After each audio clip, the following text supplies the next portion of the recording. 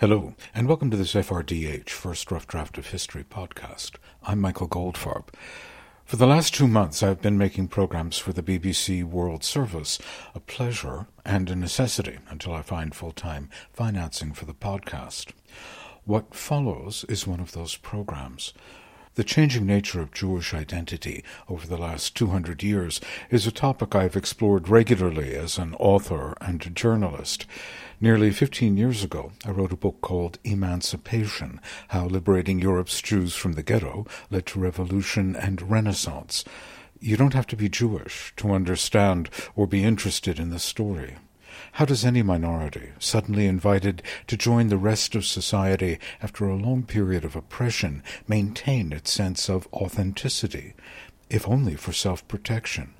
What follows is a continuation of my inquiry in the form of a conversation with several leading Jewish thinkers from different backgrounds. There is also music. I won't come back after the conversation ends, so I'll do the commercial now. Please visit the website www.goldfarbpod.com and make a donation to keep the podcasts coming. Thanks.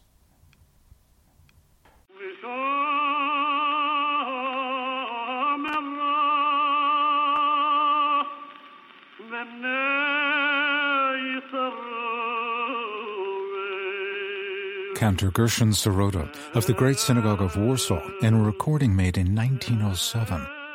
The melody he is singing may sound ancient, but it didn't even exist a century earlier, nor did the Great Synagogue of Warsaw, nor did so much of what I and you think of as Jewish identity. Something happened in the early 19th century that changed everything. Europe's Jews were emancipated. And if I ask myself, as I often do, what does it mean to be a Jew? It is because of this epochal change in my community's history. I'm Michael Goldfarb, and this is Emancipation, Assimilation, and Jewish Identity for Heart and Soul on the BBC World Service. Cantor Sirota is singing from the book of Exodus, chapter 31, verses 16 and 17. The children of Israel shall keep the Sabbath, to observe the Sabbath throughout their generations for a perpetual covenant. It is a sign between me and the children of Israel forever.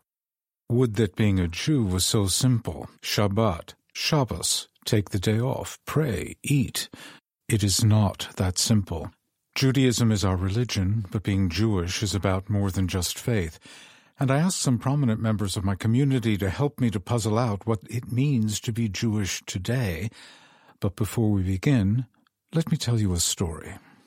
For nearly half the second millennium, most Jews lived in Europe, where they were forced to live apart, legally segregated. In Venice, the Jewish area of segregation was known locally as the ghetto, and because Venice was rich and powerful, that name eventually was applied to all the Jewish quarters in Europe. Then, starting with the French Revolution and the Napoleonic conquests, Jews were emancipated, let out of the ghetto. Emancipation meant losses as well as gains for European Jewry. The Jews were no longer to be a nation within the nation. Politically, culturally, and socially, the Jew was to be absorbed into the dominant national group. Eventually, it was hoped his assimilation would be complete. Salo Baron. Emancipation did indeed open the way to a new understanding of Jewishness. I'm Jewish. You're just Jewish. I'm Jewish. He certainly is. Rabbi Herschel Gluck, OBE. If you saw us sitting together on the 73 bus going to the London neighborhood of Stoke Newington, as we have done, you would recognize Gluck as Jewish. Long beard, side curls, or payas, broad-brimmed hat. Me, you might not be so sure. I'm not religious. I don't cover my head and dress like an ordinary guy. Although Rabbi Gluck assures me the world would know I'm Jewish, and he's probably right, but our different appearances represent on the surface the ever-changing understanding of what it means to be Jewish. In the 18th, 19th, 20th century, there was a great debate about being Jewish, about what it means to be Jewish, about the possibility of being Jewish. So we've gone through a great laboratory a great test of the metal which makes up the Jewish people. And we've also seen how our non-Jewish neighbors, rulers, have reacted towards changes in the Jewish people. One of the first reactions at the beginning of emancipation was, why be a Jew at all? Why not convert, become a Christian? In the 1780s in Berlin, this was asked of a young philosopher, Moses Mendelssohn. Emancipation, like the French Revolution, was a project of the Age of Enlightenment. Mendelssohn was a star of the German Enlightenment, and he applied himself to the question with the same rational methods he would have to any philosophical question, and reached a simple conclusion, which I asked Rabbi Gluck to read. Moses Mendelssohn wrote, "Adapt yourself to the morals and the constitution of the land to which you have been removed, but hold fast to the religion of your fathers." That seems to me a pretty remarkable statement, confronted by the reality that he was not fully accepted in Berlin society, wanted to be able to tell his fellow Jews how you can survive and be faithful to your identity, but also work and live in a world in which you're a permanent minority.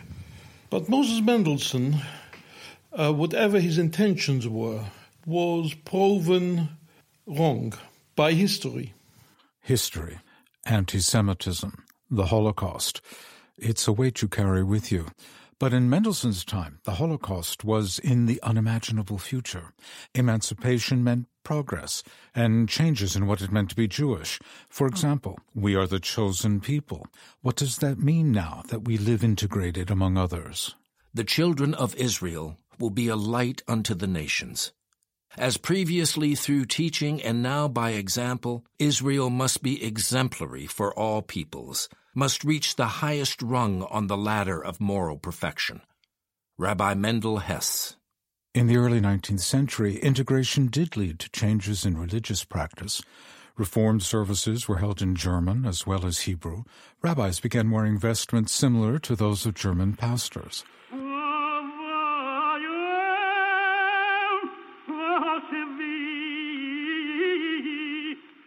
The liturgy that Cantor Sirota would record in the 20th century began to be written, and conversions, at least among the few very wealthy Jews of Germany, became more frequent. 30 years after Mendelssohn's death, a prominent traditional rabbi, the Hatam Moses Sofer, wrote in his will, "Avoid the pernicious company of these evildoers, these innovators who have removed themselves from God and his law. Touch not the books of Moses Mendelssohn." Hatam Sofer, of course, sadly was proven right, because Mendelssohn and his disciples, most of their children and grandchildren actually joined the church, which showed that there was an inherent danger, an inherent fault within his thinking. It wasn't that the inside of the home had an inspiration and had an effect on the outside of the home, that the outside of the home became dominant, and that brought about change in the practices of the home, that instead of being Jewish, they became non-Jewish. The Mendelssohn family became a paradigm of the processes which shaped Jews as they slowly stepped away from the ghetto and integrated themselves into society. They became involved in music. Music was the way the well-to-do Jews in Berlin showed they could be the same as their neighbors. If you're going to enter the non-Jewish world and you need to adjust, that adjustment is a confrontation. Leon Botstein, orchestra conductor and president of Bard College in New York. So you're moving out of the ghetto and you're thinking about what cultural practices, what do these other people, these non-Jews do that I as a Jew can do? Now, I can't lose my accent. I can't lose the way I sound. I have to acquire high German. And painting or, the visual arts are not have never been cultivated in my culture. But as you know, I sing when I read the Bible, I sing. In my prayer, I sing.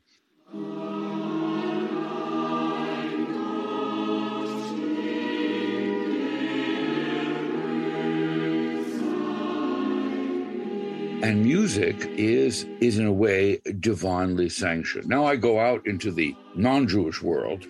Music becomes the premier entrance point between distinguished Jews and a non-Jewish public. It becomes suddenly an avenue to show equality and accomplishment. Moses Mendelssohn's grandson, the composer Felix Mendelssohn, demonstrated something more than accomplishment. He was a prodigy. By his mid-20s, he was one of the most celebrated composers in Europe.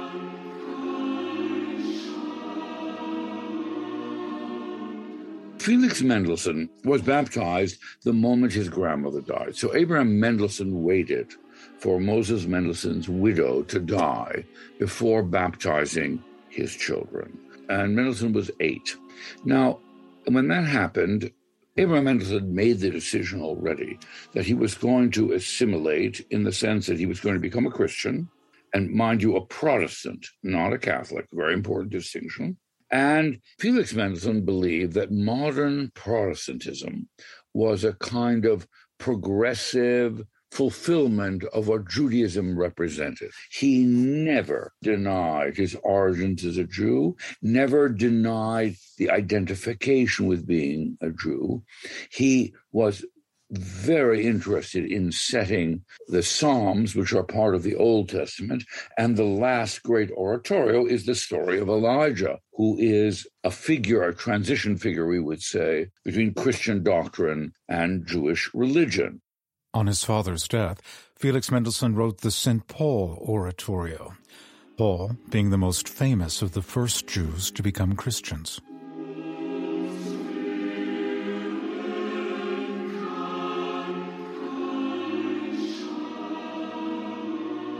But while Felix Mendelssohn grew in popularity and more European Jews were attempting to integrate, assimilate, and even take the final step and convert, a reaction was growing. The fact is that anti-Semitism, as it develops in the 19th century, is a reaction against assimilation. The real virulence, the hate, the conspiracy theory, the protocols of the elders of Zion, all of the great flowerings of anti-Semitism are directed against the assimilated Jew, not the Jew who comes from a shtetl and could take a role in Fiddler on the Roof. Jew hatred, the term anti-Semitism came later, emerged from the most polite strata of society. 3 years after Felix Mendelssohn's death, his fellow composer, Richard Wagner, wrote a polemic titled Judaism in Music. When we strove for emancipation of the Jews, we were more the champions of an abstract principle, for with all our speaking and writing in favor of the Jews' emancipation, we always felt instinctively repelled by any actual operative contact with them. The Jew, in ordinary life, strikes us primarily by his outward appearance, which, no matter to what European nationality we belong, has something disagreeably foreign to that nationality. The Jew speaks the language of the nation, in whose midst he dwells from generation to generation, but he speaks it always as an alien. Music is the speech of passion.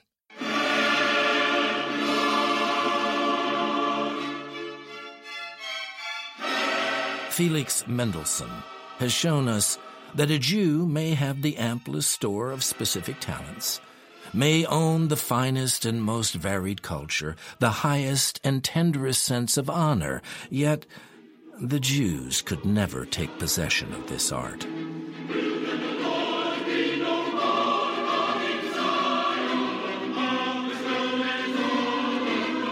I don't know. This Mendelssohn music sounds reasonably possessed to me. Anyway, a template was set. Throughout the 19th and early 20th centuries, Jews integrated and assimilated deeper into society. Elements in society focused their hatred into an ideology, backed up by so-called race science. anti-Semitism. Jewish identity changed. We were modern citizens, and after each outburst or pogrom, our traditionalists said, this is what comes of leaving the traditional ghettoways behind. Yet the process of assimilation continued, and Jewish culture became mainstream.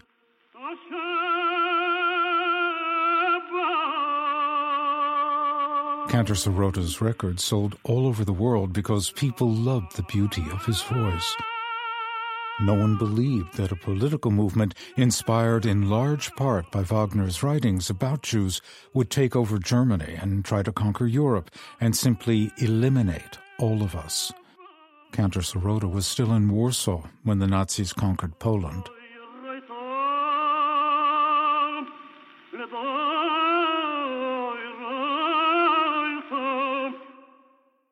He was killed in the Warsaw Ghetto Uprising.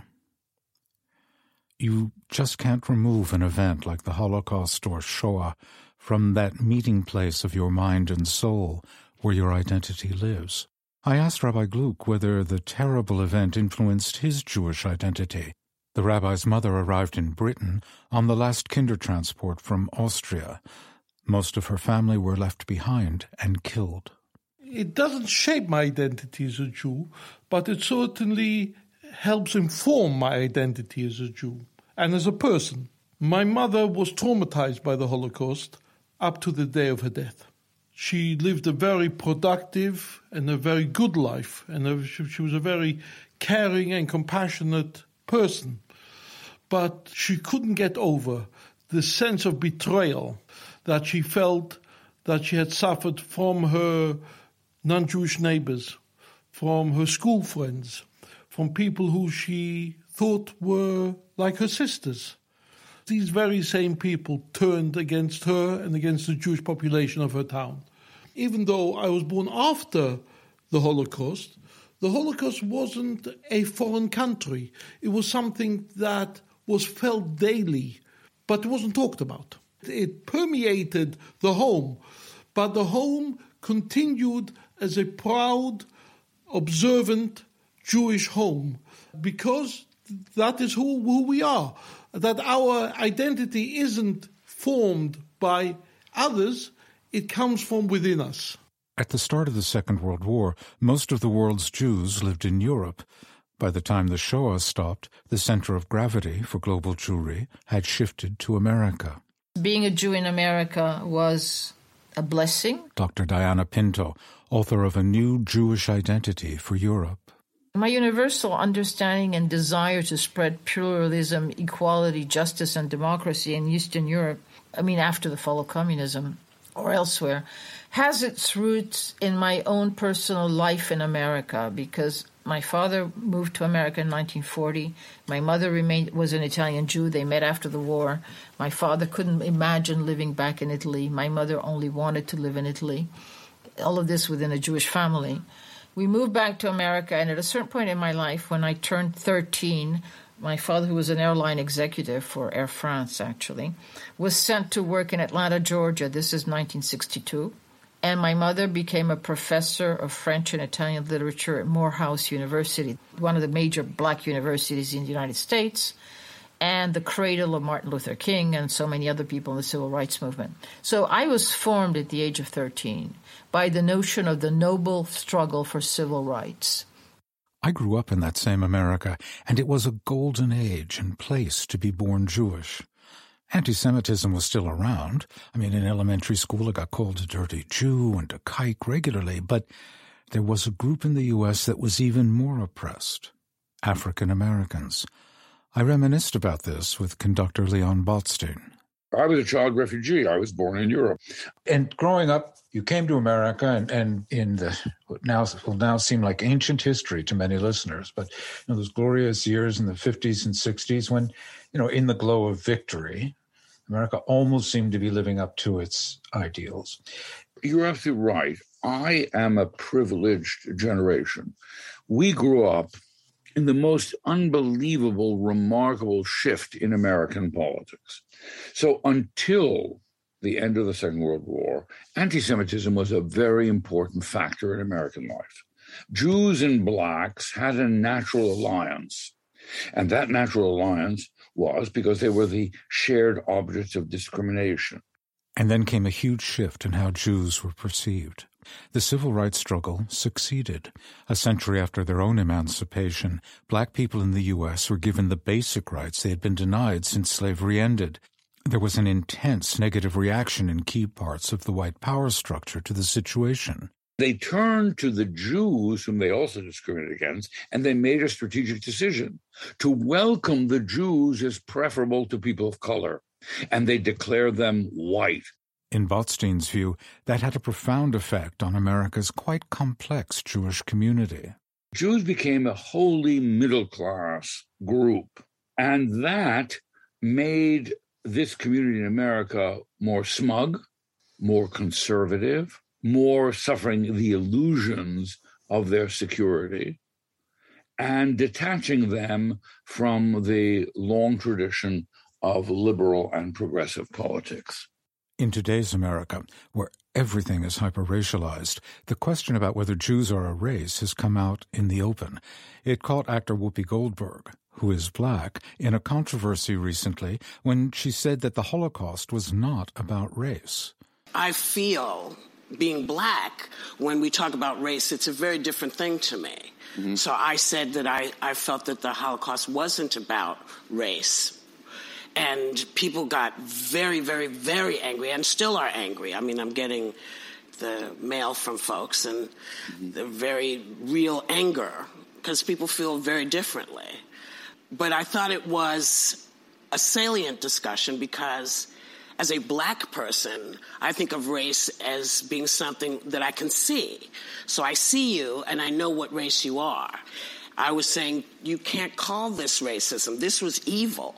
This wasn't based on the skin. You couldn't tell who was Jewish. They had to delve deeply to figure it out. Actually, in Nazi Germany, it wasn't too difficult. And the first steps toward annihilation of the Jews were the Nuremberg race laws. In Europe, Jews were thought to come from the Middle East originally, so we were called Asiatic. In France, many Jewish families came from North Africa, and we were considered African as well. Anything not to allow us to be European. That is knowledge we carry with us. Most of the rest of the world doesn't. In the English-speaking world, post-Holocaust, Jewish identity seems to vibrate between two poles, Israel and America, home to the largest Jewish communities. But there is a third point coming back on stream, Europe. Dr. Diana Pinto has been documenting its return. So I lived with a very strange mixture. I had the confidence of American Jewry as it moved along in life toward the moment in which Norman Podhoretz wrote his book On Making It in 1967, when the Jews really entered all the pillars of power in America. And at the same time, I had a much better understanding and feeling that Jewish Europe was not just a vast cemetery, as most American Jews coming from Eastern Europe felt. Pinto, Italian, Jewish, assimilated, American-educated, Paris-based, was working for the Council of Europe in the heady days after the fall of the Berlin Wall, when a family event reconnected her to her Jewishness. It was my oldest son's bar mitzvah. I never gave up. I mean, it wasn't as though I had to come back to Judaism. It was always there like a background noise.